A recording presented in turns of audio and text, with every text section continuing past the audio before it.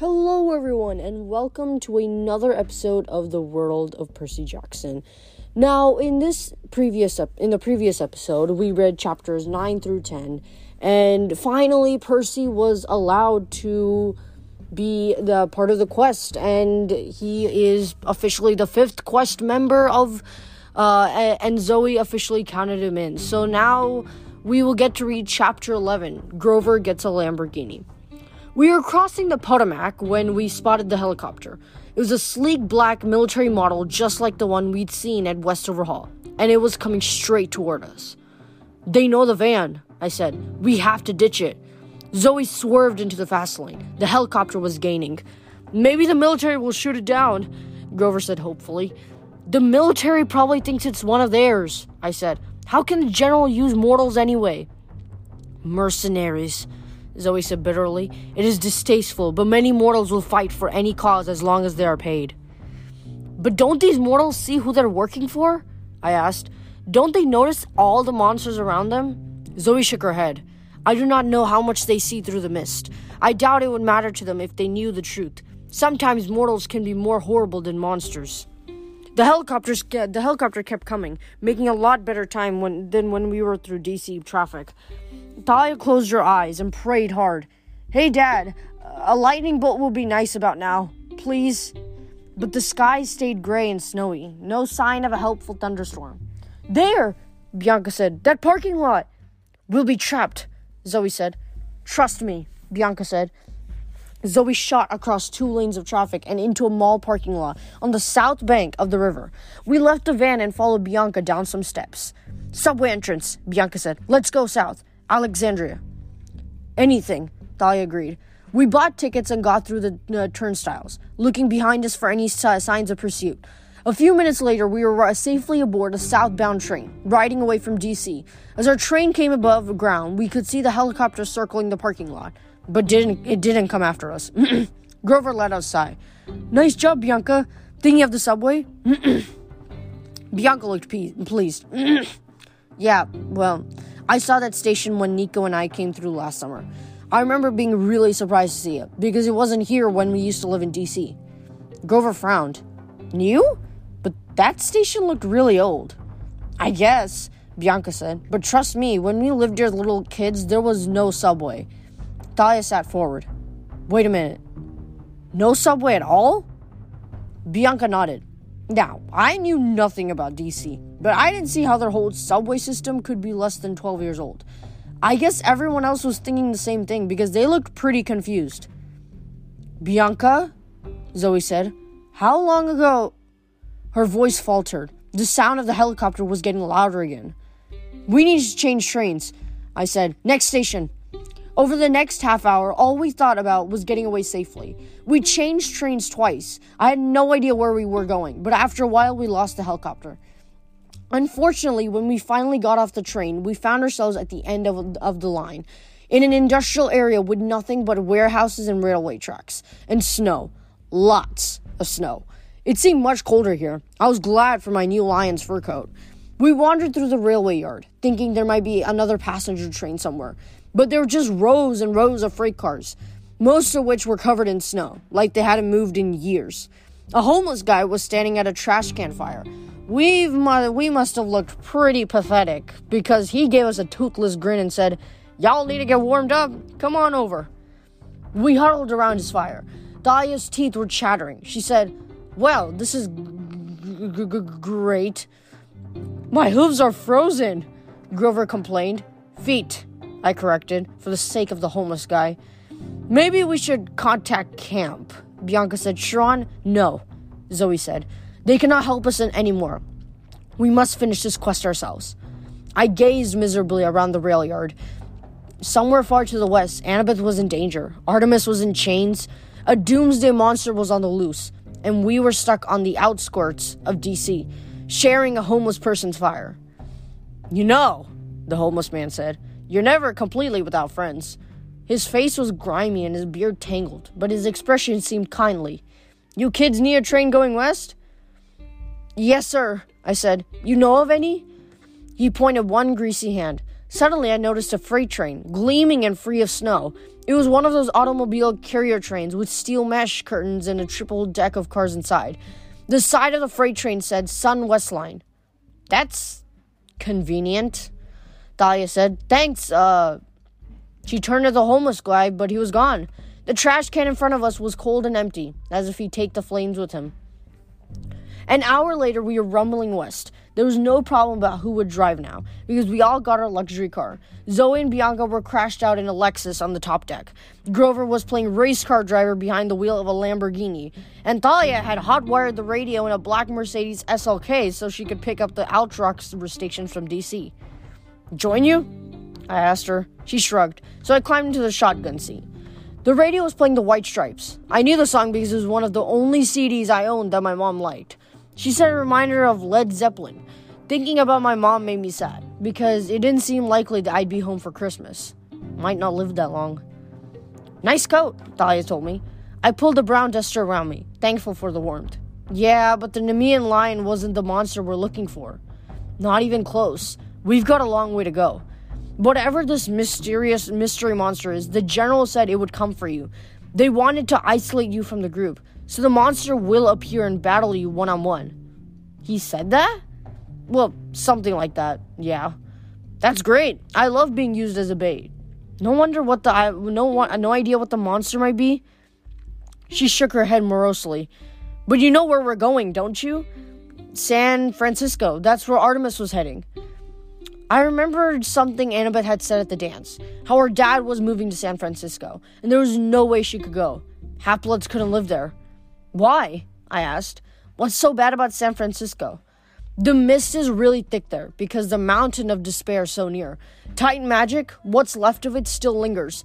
Monsters are attracted to that area like you wouldn't believe. What's the mountain of despair? Thalia raised an eyebrow. You really don't know? Ask stupid Zoe. She's the expert. She glared out the windshield. I wanted to ask her what she was talking about, but I also didn't want to sound like an idiot. I hated feeling that Thalia knew more than I did, so I kept my mouth shut. The afternoon sun shone through the steel mesh side of the freight car, casting a shadow across Thalia's face. I thought about how different she was from Zoe. Zoe, all formal and aloof like a princess. Thalia with her ratty clothes and her rebel attitude. But there's something similar about them, too. The same kind of toughness.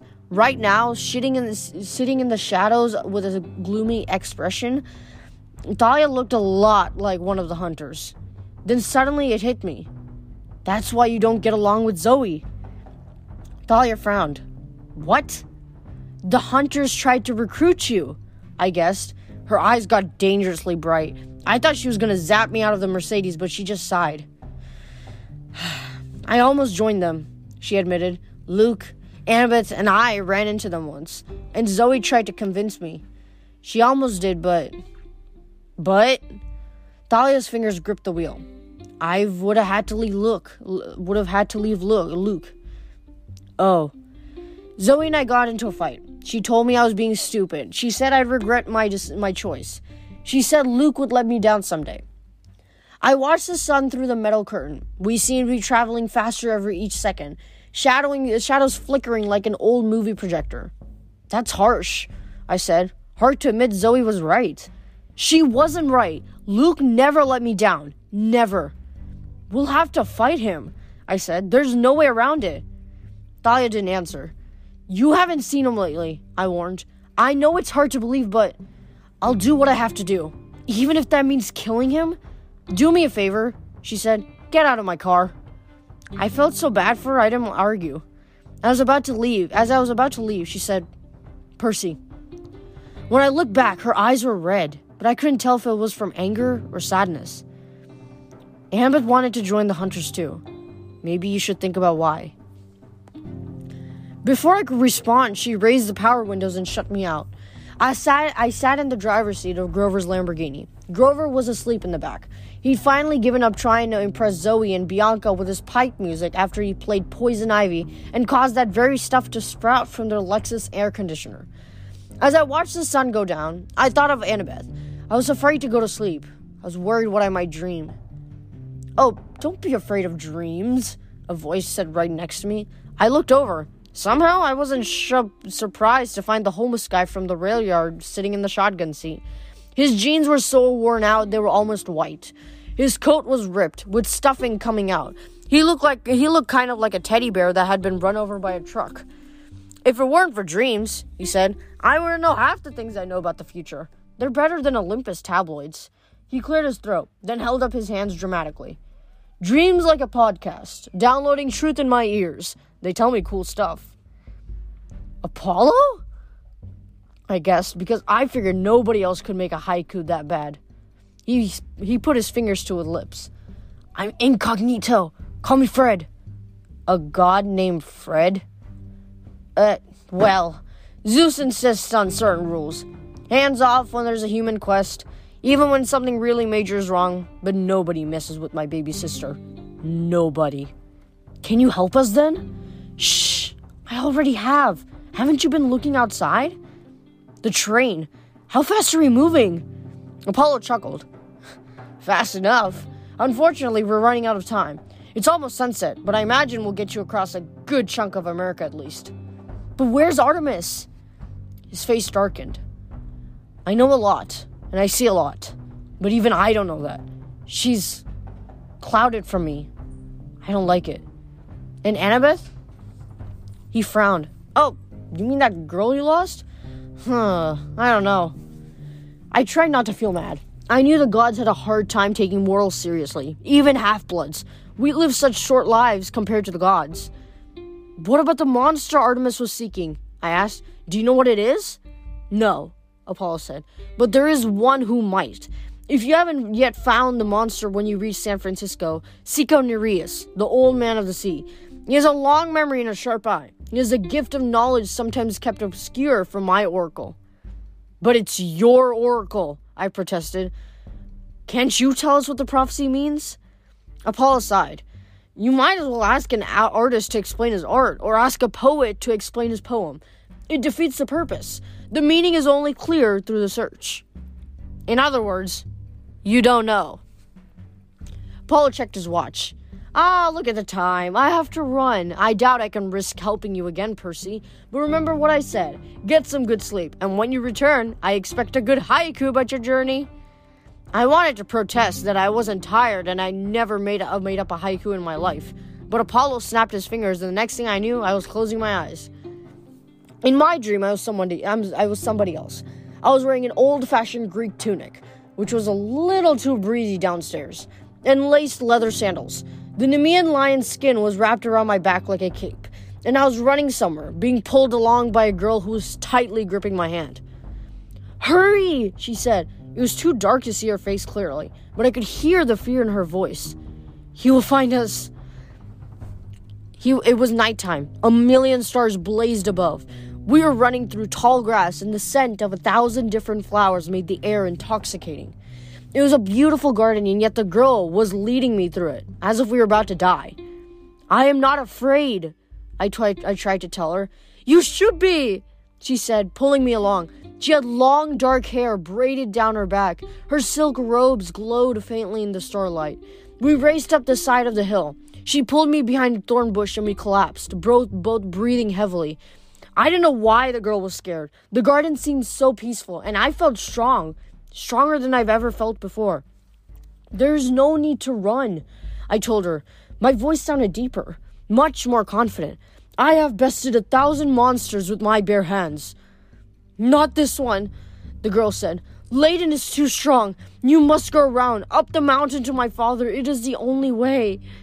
The hurt in her voice surprised me. She was really concerned, almost like she cared about me. "I don't trust your father," I said. "You should not," the girl agreed. "You will have to trick him, but you cannot take the prize directly. You will die." I chuckled. "Haha, then why don't you help me, pretty one?" I am afraid. Ladin will stop me. My sisters, if they found out, they would disown me." "Then there's nothing for it." I stood up, rubbing my hands together. "Wait," the girl said. She seemed to be agonizing over a decision. Then, her fingers trembling, she reached up and plucked a long white brooch from her hair. "If you must fight, take this. My mother, Pleione, gave it to me. She was a daughter of the ocean, and the ocean's power is within it. My immortal power. The girl breathed on the pin, and it glowed faintly. It gleamed in the starlight like polished abalone. "Take it," she told me, "and make of it a weapon." I laughed. "Ha!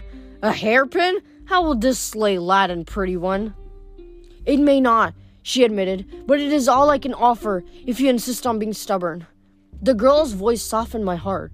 I reached down and took the hairpin, and as I did, it grew longer and heavier in my hand, until I held a familiar bronze sword. "Well balanced," I said, "though I usually prefer to use my bare hands. What shall I name this blade?" "Anaklusmos," the girl said sadly. "The current that takes one by surprise, and before you know it, you have been swept out to sea." Before I could thank her, there was a trampling sound in the grass, a hiss-like air escaping a tire, and the girl said, "Too late! He is here!" I sat bolt upright in the Lamborghini's driver's seat. Grover was shaking my arm. "Percy," he said, "it's morning. The train stopped. Come on." I tried to shake off my drowsiness. Thalia, Zoe, and Bianca had already rolled up the metal curtains.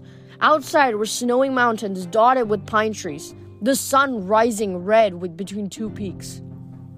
I fished out my pen out of my pocket and stared at it. Anaklusmos, the ancient Greek name for riptide. A different form, but I was sure it was the same blade I'd seen in my dream. And I was sure of something else too. The girl I had seen was Zoe Nightshade.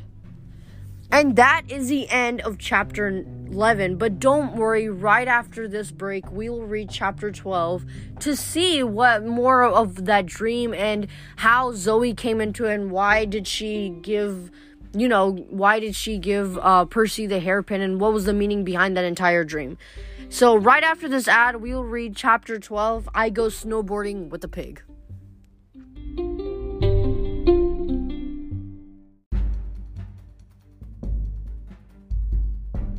And we are back from the ads, and now we'll read Chapter 12, I Go Snowboarding with a Pig. We'd arrived on the outskirts of a little ski town nestled in the mountains. The sign said, "Welcome to Cloudcroft, New Mexico." The air was cold and thin. The roofs of the cabins were heaped with snow, and dirty mounds of it were piled up on the sides of the streets. Tall pine trees loomed over the valley, casting pitch-black shadows, though the morning was sunny. Even with my lion skin coat, I was freezing by the time we got to Main Street, which was about half a mile from the train tracks. As we walked, I told Grover about my conversation with Apollo the night before, how he told me to seek out Nereus in San Francisco. Grover looked uneasy. "That's good, I guess, but we've got to get there first." I tried not to get too depressed about our chances. I didn't want to send Grover into a panic, but I knew we had another deadline looming. Aside from saving Artemis in time for a council of the gods, the general had said Annabeth would only be kept alive until the winter solstice. That was Friday, only 4 days away, and he'd said something about a sacrifice. I didn't like the sound of that at all. We stopped in the middle of town. You could pretty much see everything from there. A school, a bunch of tourist stores and cafes, some ski cabins, and a grocery store.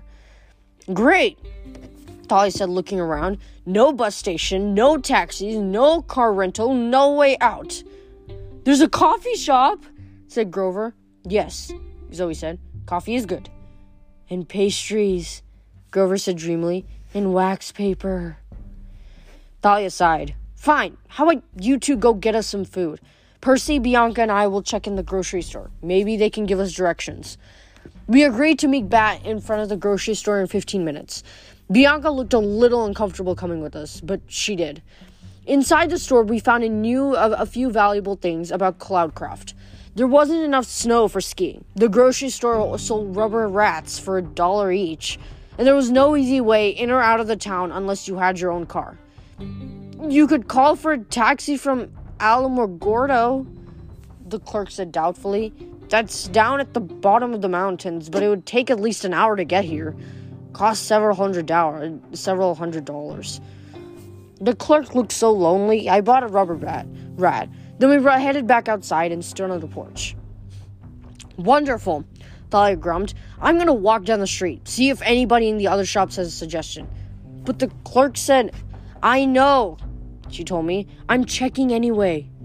I let her go. I knew how it felt to be restless. All half-bloods had attention-deficient problems because of our inborn battlefield reflexes. We couldn't stand just waiting around. Also, I had a feeling Thalia was still upset about her over our conversation last night about Luke. Bianca and I stood together awkwardly. I mean, I was never very comfortable talking one-on-one with girls anyway, and I'd never been alone with Bianca before. I wasn't sure what to say, especially now that she was a hunter and everything. Nice rat, she said at last. I set it on the porch railing. Maybe it would attract more business for the store. So, how do you like being a hunter so far? I asked. She pursed her lips. You're not still mad at me for joining, are you? Nah, long as, you're happy. I'm not sure happy is the right word with Lady Artemis gone, but being a hunter is definitely cool. I feel calmer somehow. Everything seems to have slowed down around me. I guess that's the immortality. I stared at her, trying to see the difference. She did seem more confident than before, more at peace. She can't hide her face under a green cap anymore. She kept her hair tied back, and she looked right at me in the eyes when she spoke. With a shiver, I realized that 500 or 1,000 years from now, Bianca D'Angelo would look exactly the same as she did today. She might be having a conversation like this with some other half-blood long after I was dead, but Bianca would still look 12 years old. Nico didn't understand my decision, Bianca murmured. She looked at me like she wanted assurance it was okay. He'll be all right, I said. Camp Half-Blood takes in a lot of young kids. They did that for Annabeth. Bianca nodded. I hope we find her. Annabeth, I mean, she's lucky to have a friend like you. A lot of good it did her. Don't blame yourself, Percy. You risked your life to save my brother and me. I mean, that was seriously brave. If I hadn't met you, I wouldn't have felt okay about leaving Nico at the camp. I figured if there were people like you there, Nico would be fine. You're a good guy. The compliment took me by surprise. Even though I knocked you down and captured the flag? She laughed. Okay, except for that. You're a good guy. A couple 100 yards away, Grover and Zoe came out of the coffee shop, loaded down with pastry bags and drinks. I kind of didn't want them to come back yet. It was weird, but I realized I liked talking to Bianca. She wasn't so bad, and a lot easier to hang out with than Zoe Nightshade anyway. So, what's the story with you and Nico? Where did you go to school before Westover? She frowned. I think it was a boarding school in D.C. It seems so long ago. You never lived with your parents? I mean, your mortal parent? We were told our parents were dead. There was a bank trust for us. A lot of money, I think. A lawyer would come by once in a while to check on us. Then Nico and I had to leave that school. Why? She knit her eyebrows.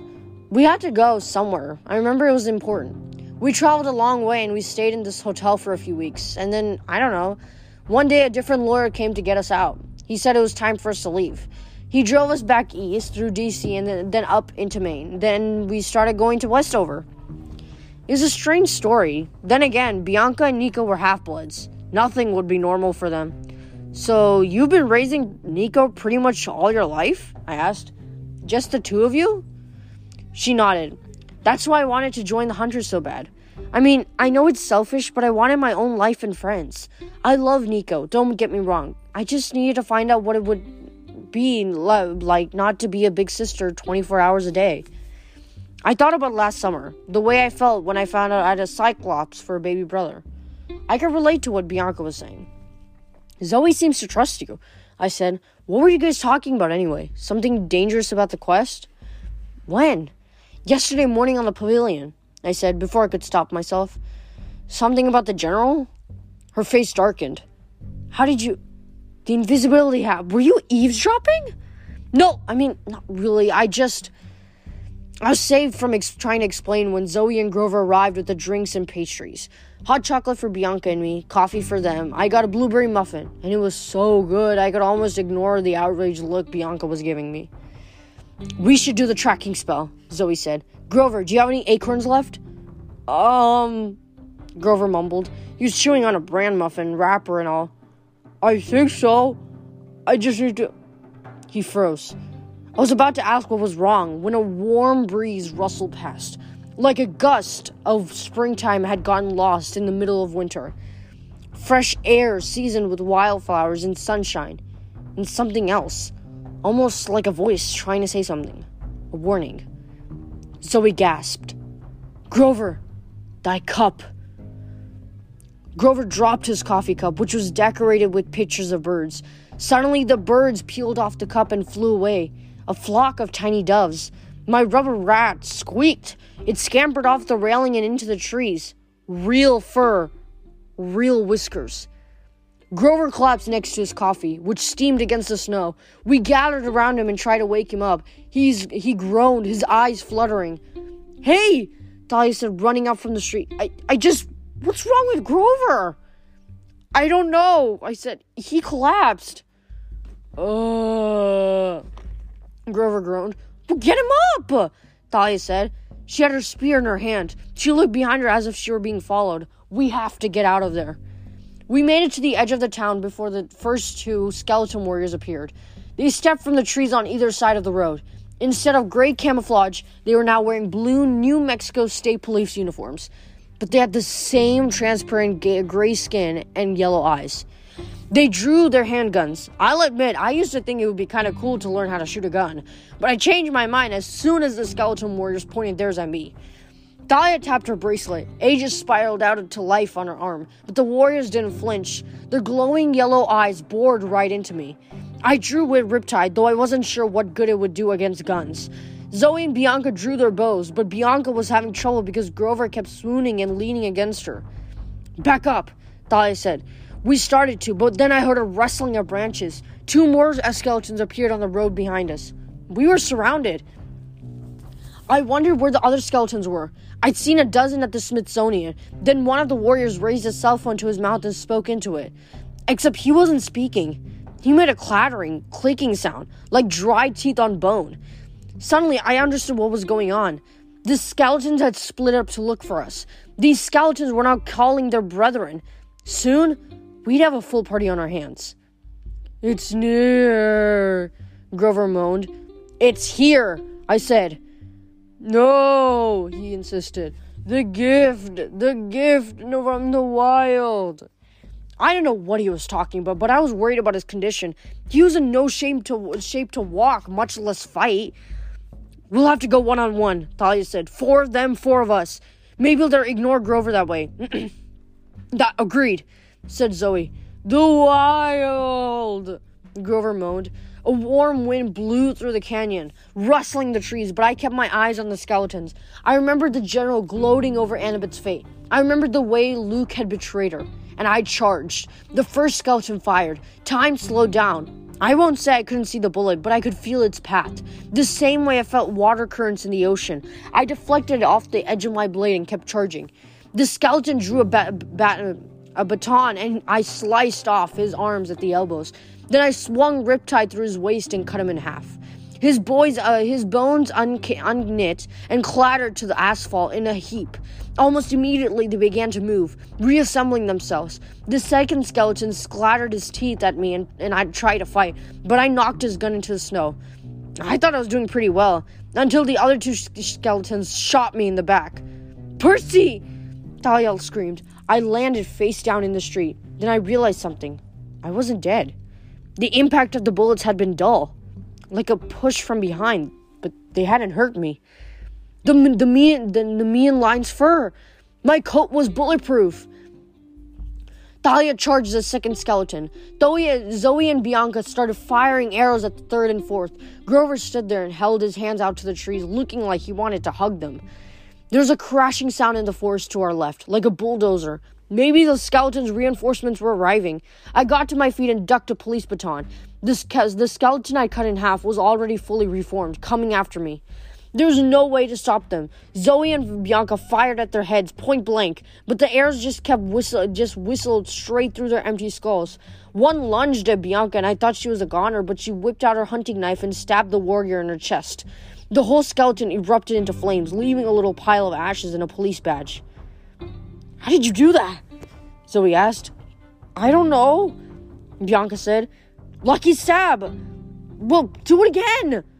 Bianca tried again, but the remaining three skeletons were wary of her now. They pressed us back, keeping us at baton's length. Plan? I said as we retreated. Nobody answered. The trees behind the skeletons were shivering. Branches were cracking. A gift, Grover muttered, and then, with a mighty roar, the largest pig I'd ever seen came crashing into the road. It was a wild boar, 30 feet high, with a snotty pink snout and tusks the size of canoes. Its back bristled with brown hair, and its eyes were wild and angry. Ree! It squealed and raked the 3 skeletons aside with its tusks. The force was so great they went flying over the trees and into the side of the mountains, where they smashed to pieces, thigh bones and arm bones twirling everywhere. Then the pig turned on us. Thalia raised her spear, but Grover yelled, "Don't kill it!" The boar grunted and pawed the ground, ready to charge. "That's the Erymanthean boar," Zoe said, trying to stay calm. "I don't think we can kill it." "It's a gift," Grover said. "A blessing from the wild." The boar said, "Ree!" and swung its tusk. Zoe and Bianca dived out of the way. I had to push Grover so he wouldn't get launched into the mountain on the board Tusk Express. "Yeah, I feel blessed," I said. "Scatter!" We ran in different directions, and for a moment the boar was confused. "It wants to kill us," Thalia said. "Of course," Grover said. "It's wild." "So how was that a blessing?" Bianca asked. It seemed a fair question to me, but the pig was offended and charged her. She was faster than I realized. She rolled out of the way of his hooves and came up behind the beast. It lashed with its tusk and pulverized the "Welcome to Cloudcraft" sign. I racked my brain trying to remember the myth of the boar. I was pretty sure Hercules had fought this thing once, but I couldn't remember how he'd beaten it. I had a vague memory of the boar plowing down several Greek cities before Hercules managed to subdue it. I hoped Cloudcraft was insured against what giant wild boar attacks. "Keep moving," Zoe yelled. She and Bianca ran in opposite directions. Grover danced around the boar, playing his pipes, while the boar snorted and tried to gouge him. But Thalia and I won the prize for bad luck. When the boar turned on us, Thalia made the mistake of raging Aegis in defense. The sight of the Medusa head had made the boar squeal in outrage. Maybe it looked too much like one of his relatives. The boar charged us. We only managed to keep ahead of it because we ran uphill, and we could dodge it in and out of trees while the boar had to plow through them. On the other side of the hill, I found an old stretch of train tracks, half buried in the snow. "This way!" I grabbed Thalia's arm, and we ran along the rails while the boar roared behind us, slipping and sliding as it tried to navigate the steep hillside. Its hooves were not made for this. Thank the gods. Ahead of us, I saw a covered tunnel. Past that, an old trestle bridge spanning a gorge. I had a crazy idea. "Follow me!"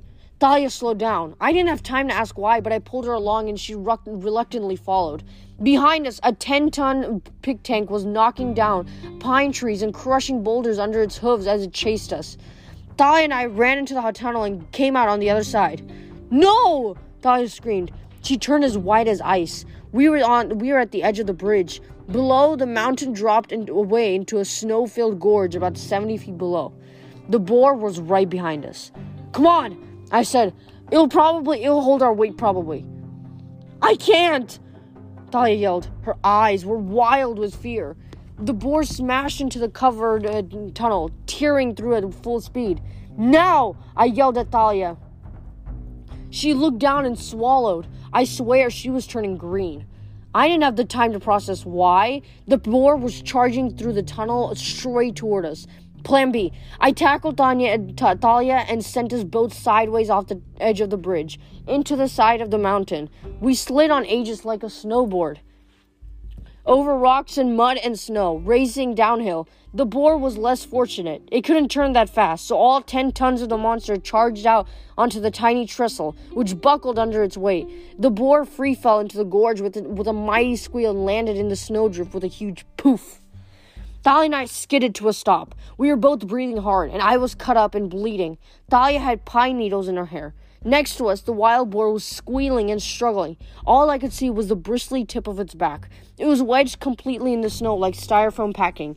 It didn't seem to be hurt, but it wasn't going anywhere either. I looked at Thalia. "You're afraid of heights." Now that we were safely down the mountain, her eyes had their usual angry look.